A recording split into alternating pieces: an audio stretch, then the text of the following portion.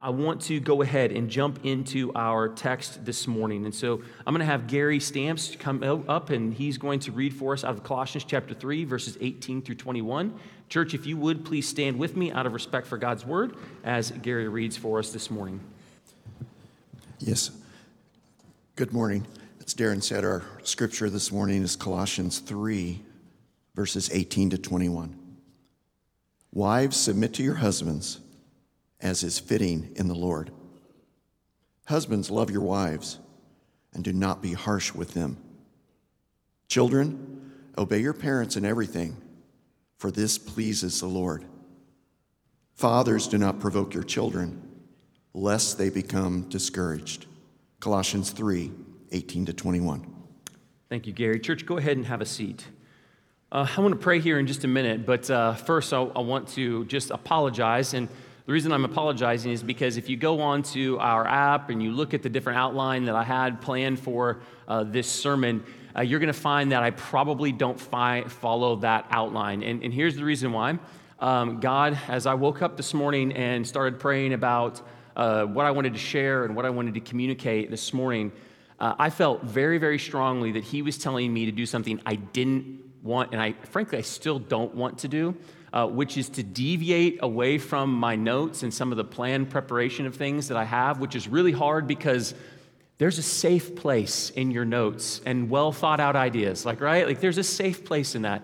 But I just felt like the Lord was saying, no, don't do that this morning. Just trust me and just speak from my spirit and through my spirit. And so that's why we may not follow the outline. Nonetheless, if I'm going to lead some scriptures that I know that are going to be there. And so if the slide team is slow in getting those scriptures up, it's my fault. It's not theirs. All right. So just make sure that you know that. But I just wanted to say that as I go in and as I just start with a word of prayer. So would you just pray with me?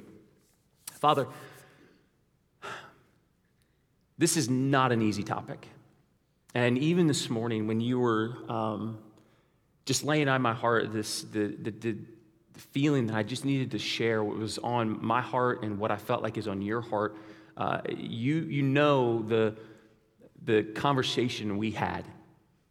And so I recognize this morning that I am not sufficient for this task. I do not have the words that eloquent enough or wise enough to communicate what you want to communicate to your people. And yet, you've called me to stand here this morning and to speak your word. And so I just pray, Father, in front of all of these people that Lord, you would just speak through me, that you would speak in spite of me, that you would use your words, that it wouldn't, nothing that I say this morning would be my words, but they would be yours.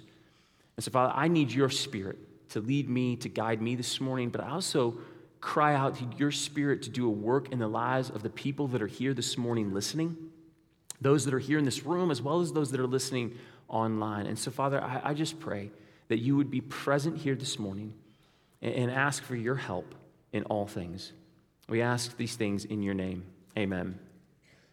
So, as I was thinking about this morning, I love the picture that we have chosen for this sermon series, and I don't know that they'll throw it up here in a second. It's up there right now, but maybe you've seen it. But it's a picture of Paul, and the reason why I love this picture is because it reminds us of the reality of what Paul is actually doing in this letter to the Colossians, right? Like, Paul is a man just like we are, but he is in prison, chained in prison in Rome, and he is writing to a group of people in whom he loves. And here's why this is important, because Paul is not a revolutionary. That's not what Paul's doing. Paul's not trying to make some sort of a social commentary on the world in which he lives. He is trying to be faithful to the Word of God and faithful to the calling that God has given to him to communicate to the people of Colossae how they can live in accordance with God's plan for their lives.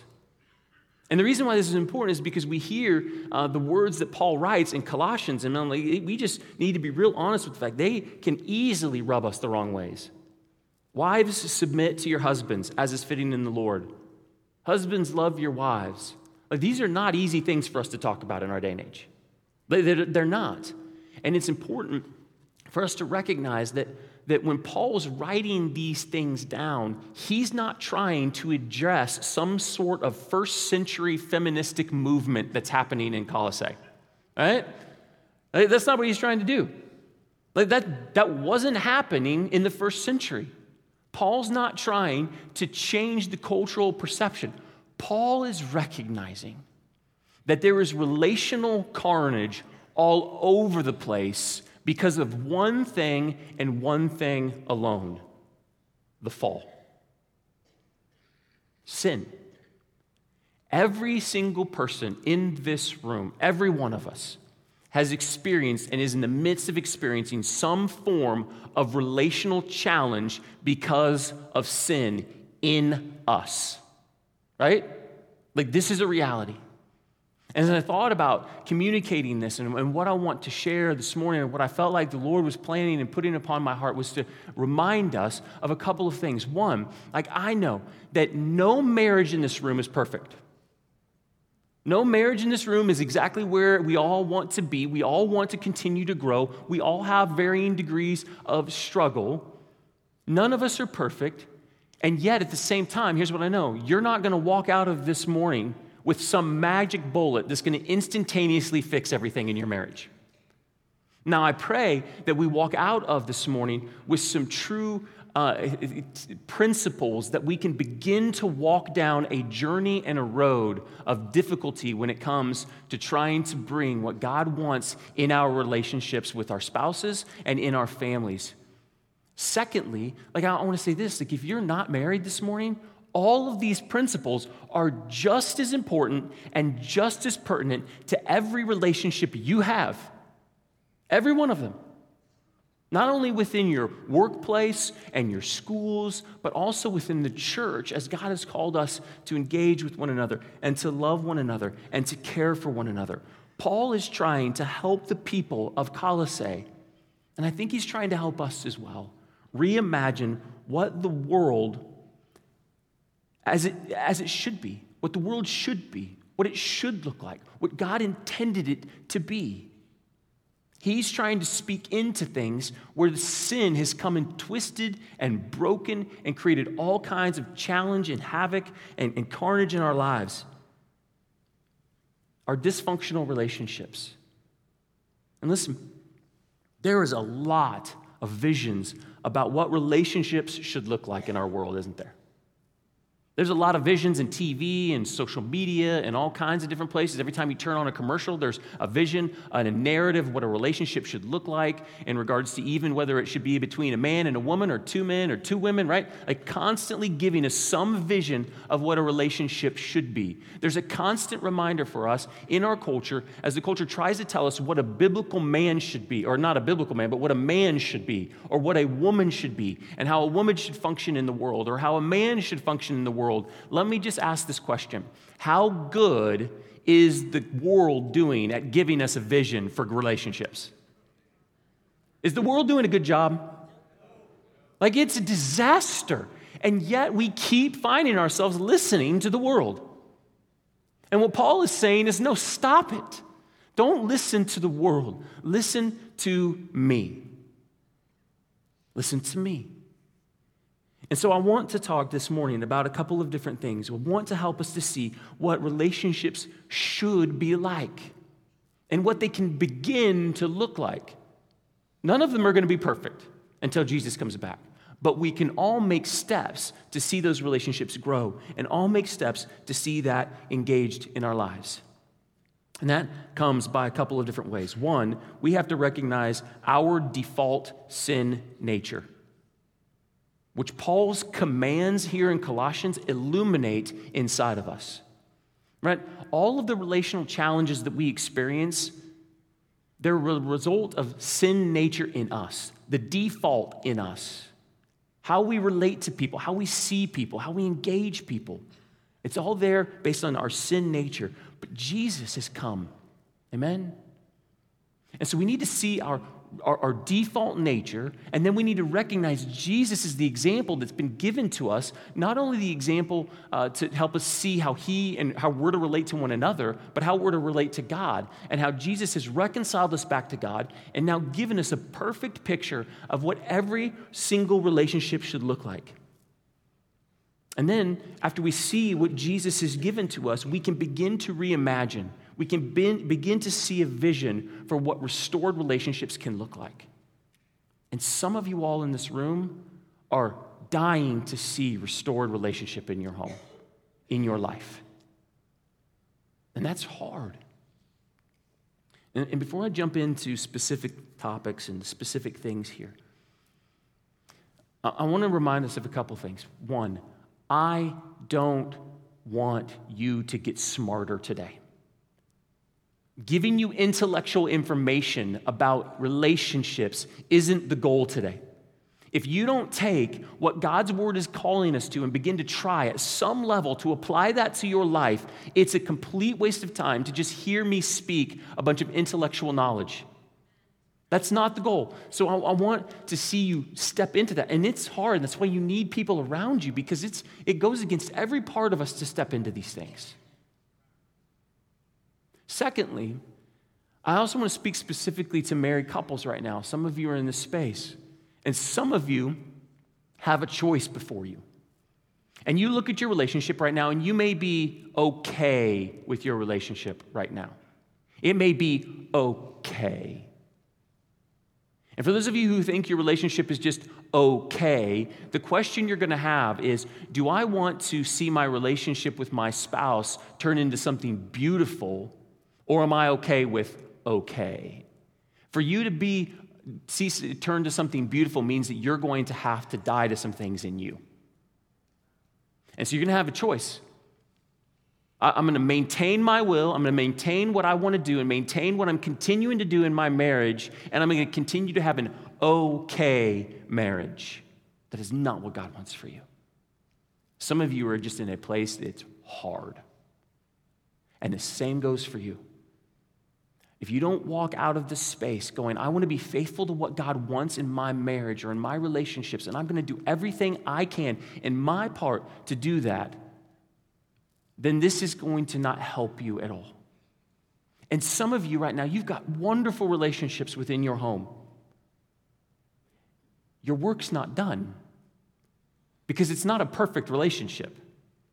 And so husbands, if you stop growing, you're going to find challenges. Wives, if you stop growing, you're going to find challenges. Singles, if you stop growing in how you relate to other people, you're going to constantly see those challenges in your lives. And so we have to walk away with an understanding of what God is calling us to. And it's not just a knowledge-based desire. It's not just to grow in our understanding of things, but grow in our acting of things.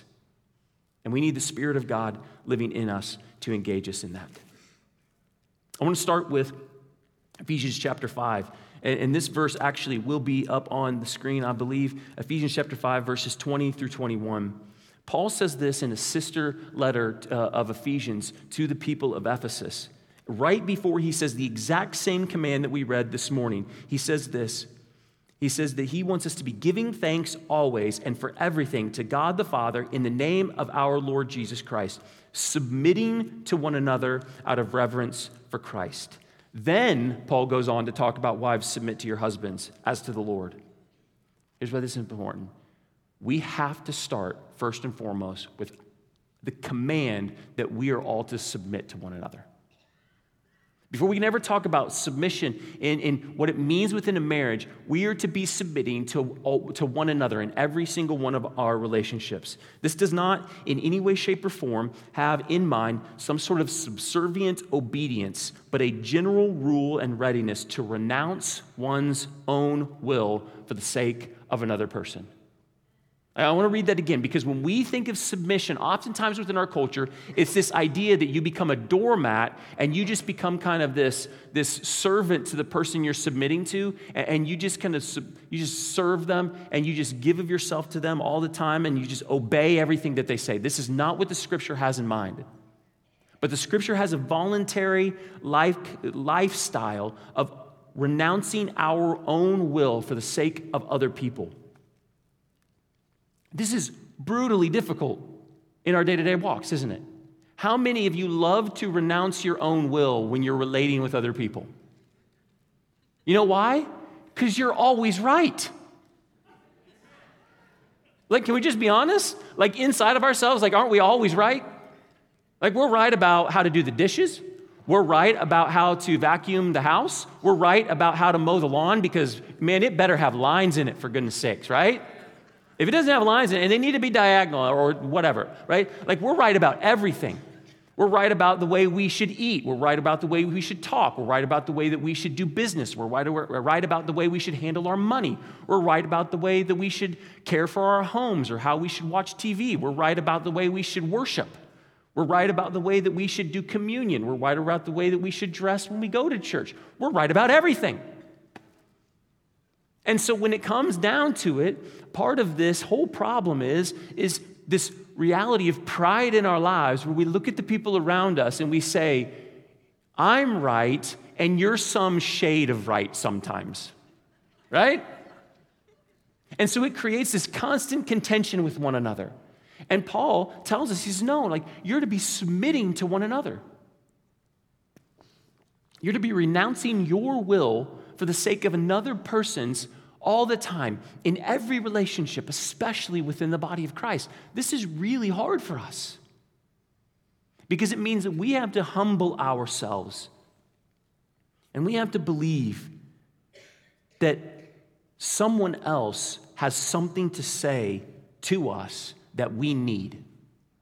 Someone else may have a different perspective to hear than the one that we have on our own. Here's the thing.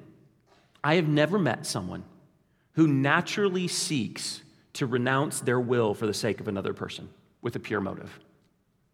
Never. Have you ever seen a child do that? Like sometimes you'll see it, but it's always out of a bad motive, right? It's a desire to avoid conflict or out of fear or some other reason, right? It's rarely out of a reason for love. Not naturally. And so for us to begin to see relationships restored, we need to be reminded that before we ever get to talking about wives submitting to their husbands, that we are to submit to one another. Which means it kind of starts with both men and women in that space. Like you need to submit to one another. Then you get married, and now there's some roles within the marriage that we can discuss. So it starts there. But then it moves to wives, submit to your husbands. I feel like I should just stop and pray right now. Like I remember when I was reading through this, like I got to this point where that word, it feels like this idea of even talking about that word feels like you're walking out in like a desert and you hear a rattlesnake. It's like, okay, like something's going to bite me, right? Like how am I going to say this and communicate this in a way that gets to what God actually intends? And so let me start with this. First and foremost, again, submission within the home does not mean that the woman should be quiet. It does not mean that she should be demeaned. It does not mean that she has no wisdom to give. It does not mean she does not have a voice within the marriage. It doesn't mean that she doesn't have a lot of good things to bring into the marriage. It doesn't have anything to do with her equality with the man because that is absolutely God-given. It has nothing to do with any of those things. So, you could clap for that, right?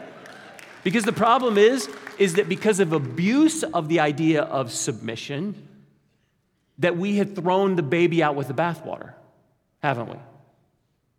And so we come to the idea of like, why does Paul say that wives should submit to their husbands? Well, here's the deal. Remember I said he's speaking to the fall. He's not speaking to the culture. He's speaking to the fall within women and to the fall within men when he's speaking into these contexts. And so we see in Genesis chapter 3, after the fall, God is communicating the curse that has come upon us. And this isn't something that God put upon us. This is something that is now in us, right? We were broken in that space. Genesis chapter 3, verse 16, and this should be on the screen as well. Speaking of women, your desire shall be contrary to your husband, but he shall rule over you. Now, there's brokenness in both of those statements. We'll get to the men here in just a second. But here we see that inside of women in particular, within the home, part of the fall that is there is this contrariness, this rubbing against the will of not wanting to be submissive. In other words, not wanting to renounce their will for the sake of their husbands, not wanting to renounce their will for the sake of the families.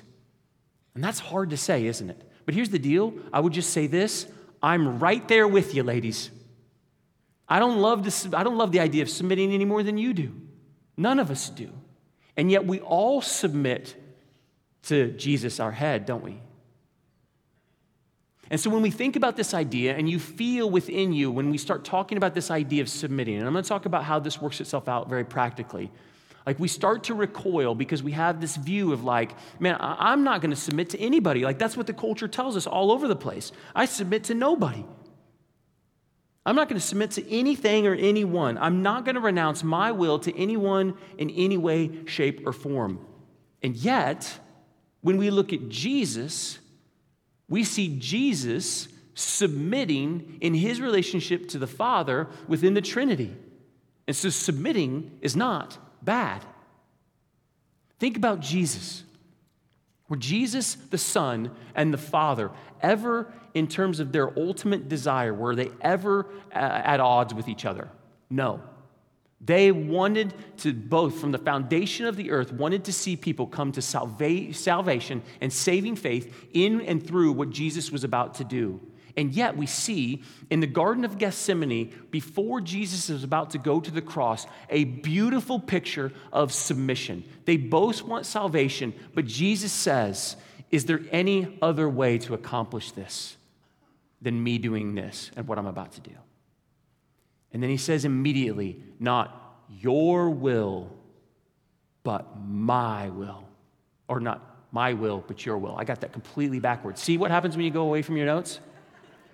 Right? Not my will be done, but your will be done. Do you see what he's doing? He's renouncing his will for the sake of the Father's. Does this make Jesus less important in the Trinity? Do we ever see any idea where Jesus is demeaned in any manner, way, shape, or form within the Trinity? We would say absolutely not. And so women, when you think about what submission looks like within your home and what submission looks like within your lives, it's not in any way, shape, or form to mean that you should not speak your wisdom and speak your intent, but at some point there needs to be a place where decisions need to be made, and that is the head of the home that does that. And sometimes that means submitting to that. Now, you hope that you're never at odds with each other in the midst of those decisions. I'm going to talk about how that specifically plays itself out here in just a couple of minutes, but I want to first say this, that your submission to your husband shouldn't be for him, it should be for your love of the Lord.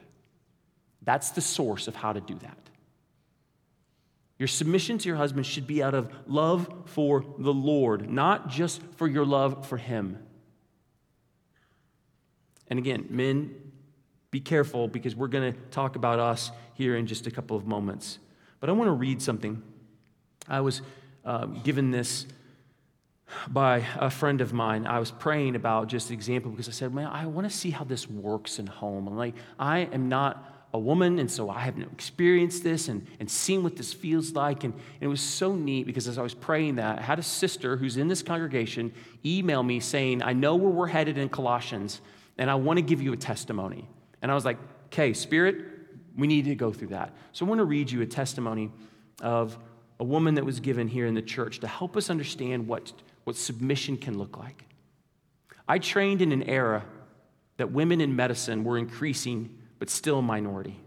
Right or wrong, I was taught that as a female surgeon, I had to be better, be faster, be louder to gain the same respect afforded to my male colleagues. In those early years, I was very good at exerting authority and not as good at understanding how important self-denying love and submission are to surgery and to marriage. There is nothing more beautiful than an emergency surgery where each person is playing their vital role to the care of a patient. The surgeon, or the head, is submitting to the guidance of the anesthesiologist, who is monitoring the patient during the procedure. She is also carefully guiding the surgery by allowing the surgical technologist to help and make the procedure a success. In the background of all of this is a circulating nurse carefully monitoring the whole situation and helping with urgent supplies or calling extra personnel when needed. Although it is my job to lead the room and ultimately to take responsibility for the outcome, it is also my job to allow and assist every care provider in the room to carry out their duty, to flourish in a common goal of the best outcome for the patient. When I'm at work, I'm in charge, and yet I work to be mutually submissive to the staff that are carrying alongside me. For me, this has been a picture, however imperfect, of how God meant our marriages and families to run. My husband is the head. Just like what I do daily at work, someone needs to make decisions and be responsible for the outcome of those decisions. But just like in surgery, he carefully gathers information and works to guide us in the common goal of a healthy family and relationships. If I do not submit to my husband's leadership in our home and fulfill my role as helper, the outcome will not be everything God designed it to be. I initially thought of submission as a display of weakness, but I have discovered no greater strength or peace can come from the following of the biblical role of wife submitting to her husband. No two marriages are alike, and mine certainly looks different than the one where the wife does not work outside the home. So what does submission look like for us? When we experienced the death of a child, I really struggled to remember the goodness of God. Submission meant going to church with my husband because he asked me to go. He knows me better than I know myself, and he knew I needed to be in the house of God with his people. Healing slowly came as I submitted to my husband's leadership. This week, I worked a lot of nights and I was exhausted. I wanted to run some errands, and my husband wanted me to sleep. I wish I could say I immediately submitted to his leadership, but I can say I did after some grumbling and repenting. He knew what I needed, even though I thought there was something more urgent than rest. Submission for me also means that I speak so highly of my husband to anyone who will listen, that he is regarded highly by all who know me, even if they do not know him. He has laid down his life for me in many ways because of the unique roles that God has called us to fulfill in our community, sacrificing in ways that many people do not ever see or understand. And there have been times in our marriage that people looking in from their perspective have said that I was not submissive because I have a different role in society, in our home, than many women in the church. It's hurt at times. But I've also come to look at my husband and look to my husband for affirmation and correction when needed, and accept that others do not have his view of my heart and our marriage. Submission is poorly understood in our culture, but it can be seen everywhere if you take the time to observe the workplace, the church, and the home. When it is carried out as God intended, it is a beautiful thing for a wife to submit to her husband and help him in his weakness as he protects hers. The world does not see a better picture of Christ's care for his church than a marriage displaying submission and self-denying love, and that is why it is under such intense attack by the enemy. I love this testimony because here you've got a real person struggling with what does this look like. And here's the thing, like for us, ladies, like for you, like in your marriages, you're called to speak your wisdom and to speak what God is leading you to say because God is doing tremendous work in you. He is calling you in some beautiful and amazing ways, and he is speaking to you in amazing ways, and your husbands need your voice. Ladies, your employers need your voice. And so you are to speak that out and to give it. And practically within a home, and we're going to talk about how this works specifically, but a husband and a wife, when they're faced with a decision, say a decision like, how do I handle technology in the home with my kids? You're to come together and speak and to talk. Husbands desiring to pull information and to pull wisdom out of their wives. Wives giving that. And hopefully, because you're both on the same page with what you want to see God do, you end up in the same space. But if not, someone still has to make a decision in the end. And God has put that upon the husband. And we hope that it comes from a husband who has loved well. And this is where we move to the men in the room. Because men, we have to lead in love. We have to lead in love. And it's important for us to understand what God has called us to do as men. We're not to acquiesce in love. We're not to be passive in love. We're not to sit around and do nothing in love. We're not to play in love, because the culture would say there's only two kinds of men. There's the abusive, ultra-masculine, patriarchal type of man who doesn't want to hear anything. And then there's the weak man who has no wisdom whatsoever and does nothing but goof around and play all day long. There is another man we should all look to for our example, and his name is Jesus. He's the example for us as men. Not weak, not without wisdom, a leader. But how did Jesus lead? See, so many times when we talk about the idea of submission in our culture and in our day and our age, we talk about it in a negative space because men have viewed that as a way to justify them acting like kings in their homes where their women are supposed to serve them. And that is horribly broken and sinful and wrong. We are not called to be kings sitting in our homes, expecting our family to serve us and do what we say. No. We are to be the kind of leaders that Jesus was, who stepped off his throne and washed the feet of his disciples. Men, if we are putting our self-interests, our career, our dreams, our hearts, our desires above our wives, you and I are in the wrong. And that is not love. Love is a dying to ourselves for the sake of our spouses.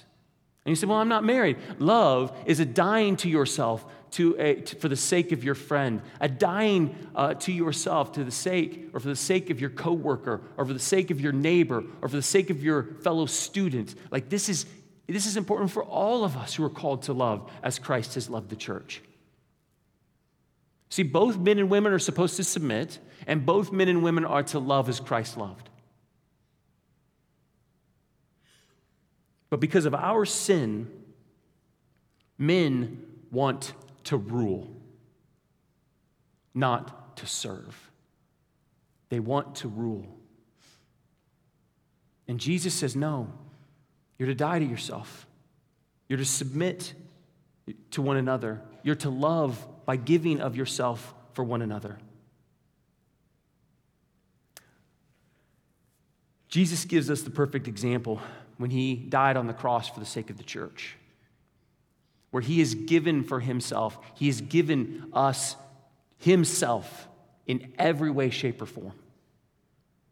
And as men, we are to lay ourselves down in the same type of way in every component of our homes. And then and only then can we begin to see restoration in our lives. We are to be husbands. And one of the things we talked about in this, and it's actually up there, when we were talking to our teaching team, was where does the term husband come from? It comes from the idea of a husbandry. Everybody want to know what husbandry is? Some of you farmers, we're from Kansas, right?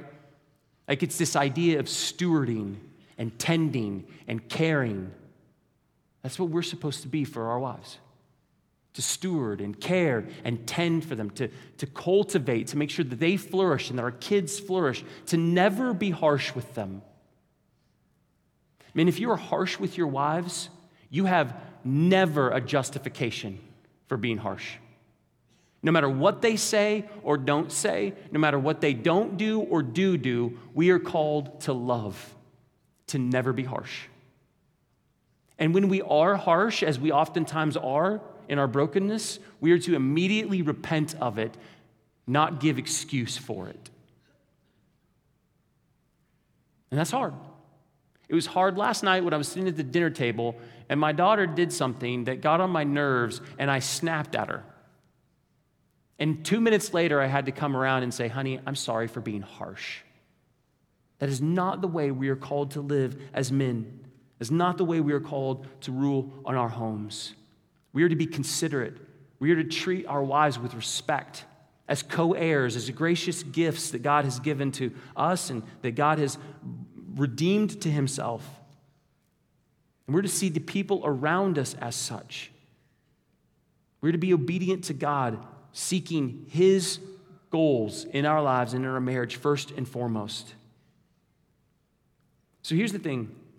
When I thought about this, I know that there's a lot of marriages that struggle in these dynamics all the time. And a couple of things I want to just point out in this. Number one is that as you think about your marriage, don't think about how good your spouse is at doing these things. Think about how good you are. Do you look like Jesus in your marriage? Do you look like Jesus in your marriage? Husbands, Jesus never says, love your wives as long as they're submissive and as long as they're doing the things that you think that they should be doing. He never says that. He says, love them no matter what. And you know what? Jesus does the same thing for us, doesn't he? Praise God, the love that Jesus has for us isn't dependent upon what we do. And so you don't have ever a reason to say, well, I acted like this because she did this. Wives, same thing. You are to submit to your husbands regardless of how they act. And we're not to be looking at their husbands saying they're to change. Now, I want to make this very, very clear. If you're in an abusive situation, that is not saying you should stay there.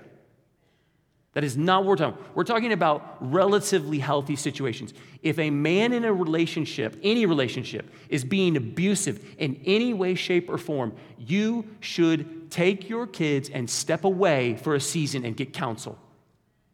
That is never an excuse. There is never an excuse for that. So please don't hear submission ever be justification for a man acting in anger and harshness in any way, shape, or form. Is that clear? I want to be very clear about that. But we're not to be looking at the other person as to whether or not we should be acting in the way that we should be called to act. We are to act the way that God has called us to regardless. And I know these things are hard. I want to give us, and I am going to jump back into my notes here because I think these are really important for us. In seasons where things are good, what can we do to cultivate our marriages? So if you're in this space and you're like, I just want to practically understand, how can this work out in my life? Here's some things and some steps that you can do, and not just within your marriages, but within your relationships with friends and other people around you that can help make sure that you have a good foundation. So when times are good and when things are good, you need to take times to ask questions. What are your hopes? What are your dreams? What do you want to see happen in our family? What does it look like for a biblical family to exist? Just take the time to talk to one another and tend and make sure that, husbands, ask your wives, do you feel tended? Do you feel cared for? Wives, ask your husbands, do you feel respected? Do you feel like I'm helping you the way that you need to be helped, right? Remember, that's one of your roles, to help us goofy guys, because we need it. And so just ask, and do that in times when things are good. Do it when you're sitting across the table for one another at a meal or at a restaurant. Second, take time to listen. Be slow to speak and even slower to defend yourself. If in a moment your spouse or a brother or sister comes and says, hey, yes, this is an area where it would really help me if you could grow in this, don't just defend yourself. Listen to their hearts and don't jump to justifying your actions, but truly hear and understand where they're coming from and be willing to change. Third, turn off your screens. This is ruining relationships. Because instead of us seeking to get to know one another face to face and getting to dig into each other's lives, we're looking at our screens, and then we have very limited engagement with each other, and our sin and our brokenness that's inside both men and women and in all of our relationships can just flourish instantaneously. Turn your screens off. Put your phones down. Look at each other in the face. Look at how your words affect your spouse. Look at their expression. Did you hurt them? And react to that. When you're in a co-working situation and you speak out and you look at someone's face and you see hurt in their face, then stop and put an end to that and repent of it. You can't see what's going on a person's face if you're staring at a screen all the time. Put the screens down. Pray together. Go on a walk. Be intentional. If you don't throw those things in a drawer, they will rule your day. They will. Maybe Sundays become a day to just put it all away so you can focus on the relationships and tending those relationships in your home. Some of you kids are like, no, my parents are going to put that rule in place. Next, do something out of the norm. Take a road trip. Go on a date. Sit out on the deck. Drink coffee. Just talk to each other. Next, make plans. Talk about upcoming decisions about school, money, education, vacations. Talk about decisions with your friends, where you're going to go for school, where you're going to go for your next career decision. It takes the pressure and the stress off so that you've already made some decisions before you're in the heat of it.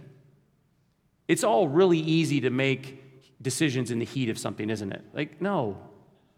It's hard. And so if you think about these things beforehand and you make plans, it can do tremendous help for your relationships. Talk about how you're going to fight and how you're going to disagree. When you're not disagreeing, and hopefully you won't disagree about how you should fight, but nonetheless, right? Like as a married couple, sit down and say, like, how can I express when I'm frustrated? And do that when you're not frustrated.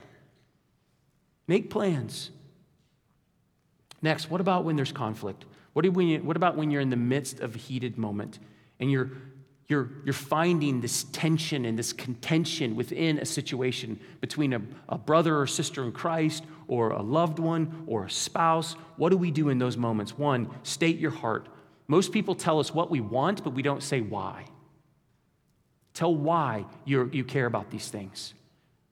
I don't know, you think about why you want to remodel the house. You may have a legitimate reason for that. Communicate your heart behind why you want to do this, or why you want to do that, or why you don't want to do this. It's an important component. Next is seek to hear. I mean, if your wife tells you that they don't like it when you use that tone, seek to hear them. And hearing means you change. That's important, isn't it? Like you're not actually hearing somebody if you don't seek to make efforts to change your behavior for their good. Seek to hear and speak your heart. Women, if you don't like something your husband does, tell them. Communicate it to them. And men, seek to hear. Men, if you don't like something that your wife is doing, tell her. And women, seek to hear. If you're in the relationship with someone in the church and there's contention, you don't like something they're doing, share your heart and seek to hear when someone tells you their struggles. Next, restate what you think they hear.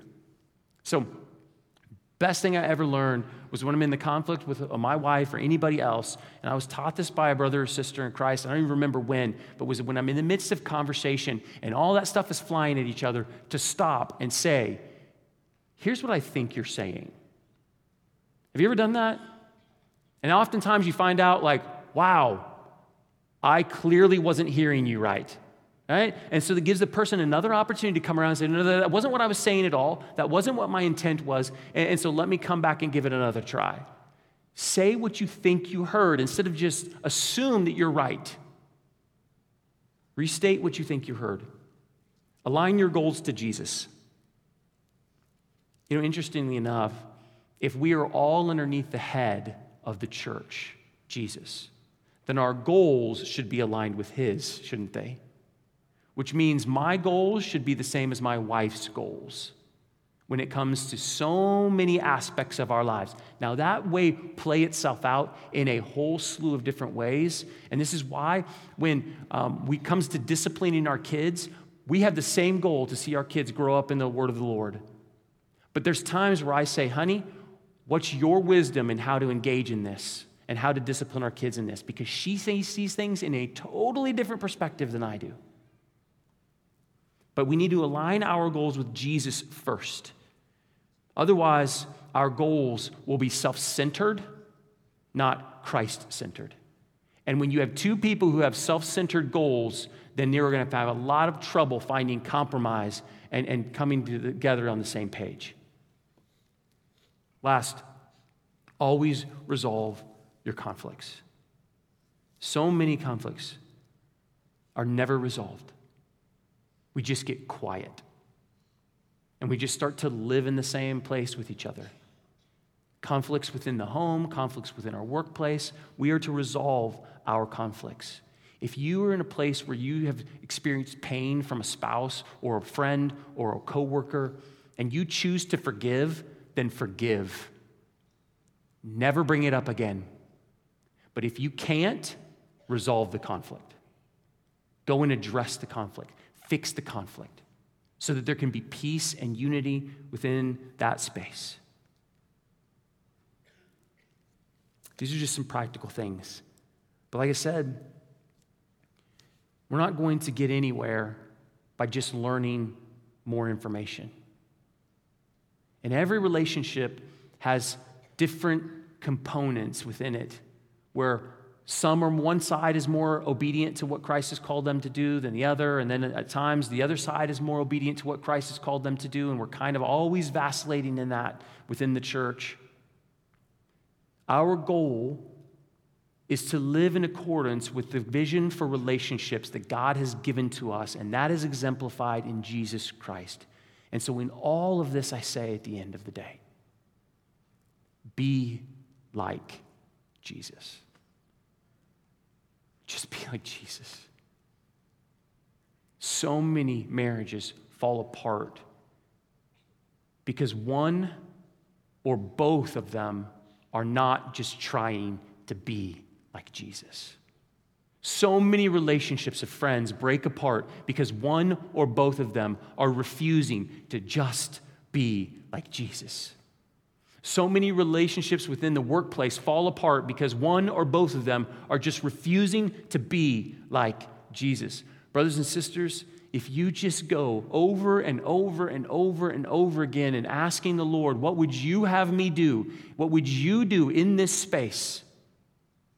That is a huge step towards relational healing. The other step is this. If you are in this space this morning and you recognize that you have failed in these things, you need to repent. And you need to confess. Because there can't be healing if you just forget it and sweep it under the rug. Scripture speaks that if we hold these things inside of us and we refuse to engage these and acknowledge these, you're not going to find relational healing. In fact, what's going to happen is you're going to rot on the inside. Scripture says your bones will be crushed. But confess it, I'm sorry, goes a really long ways. Especially if I'm sorry is followed up with a pursuit of Jesus and Christ-likeness in your marriage or in your relationship. So here's how I want to end. Before we move to communion, I want us to have a time of reflection. If you're single in this space, I want you to just take a moment to pray and ask the Lord in your relationships where you can grow, where you can love better, where you can seek the good of others better, where you can seek to renounce your own will better. If there's areas where you're failing, and you confess that to the Lord and lay it down before Him. If there is conflict between you and another, then lay that down before the Lord this morning. The Scripture is very clear that we are not to come to the Lord's table with their conflict between brother and sister. And so maybe here in the next couple of minutes, you need to stand up and go talk to somebody. I want to give you freedom to do that in this time or maybe during their time of singing here in just a moment. But I want to encourage you to pray. And I'm going to ask husbands and wives in this room, I'm going to ask you to pray with your spouse right now. Praying that God would give healing and restoration, that God would bring help, that He would help change your desires. Maybe a time where you can sit and thank God for your spouse. But I want to encourage you to turn to one another right now, and I would do it with my wife if she was standing up here, and just pray for a moment with one another. And just take a minute to just do something that maybe is one of the most important things you can do to bring reconciliation in your marriage, which is to pray together. And I would encourage us to do that right now in this room. And so I'm just going to lead us off in a prayer, and we're just going to have some time of silence. And I want to encourage husbands and wives to pray together out loud. And if you're single, pray in your own heart towards your own relationships and where God can bring healing to those spaces, because God wants us to flourish in our relationships. And it's our sin that keeps us from doing so. And so we need to lay those things down before the Lord. Father, I pray that I was somewhat faithful this morning to communicate what you wanted to communicate to your people. These are really hard things for us. Because as I jokingly said, we're all right all the time.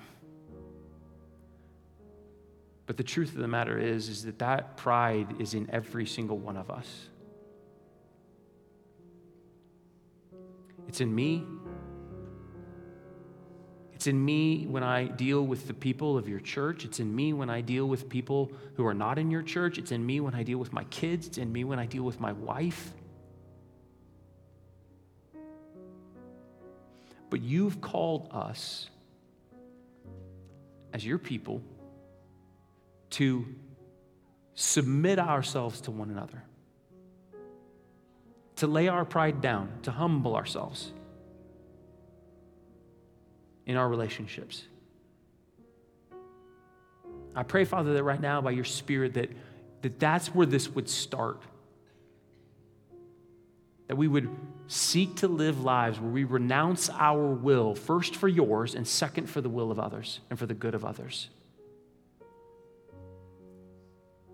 I pray, Father, this morning that you would begin healing in so many broken and difficult relationships. That we might have a new vision for what these relationships are supposed to look like. And so, Father, in the next few moments, I just pray that you would lead us by your Spirit in a time of prayer and confession and self-examination, that we would look at our own hearts, not the hearts of other people. That, Father, we would pray for those other people who are failing and who are struggling, that you would open their eyes and soften their hearts, and that all of it would be done out of our love for you. So just encourage you to take a couple moments and just pray.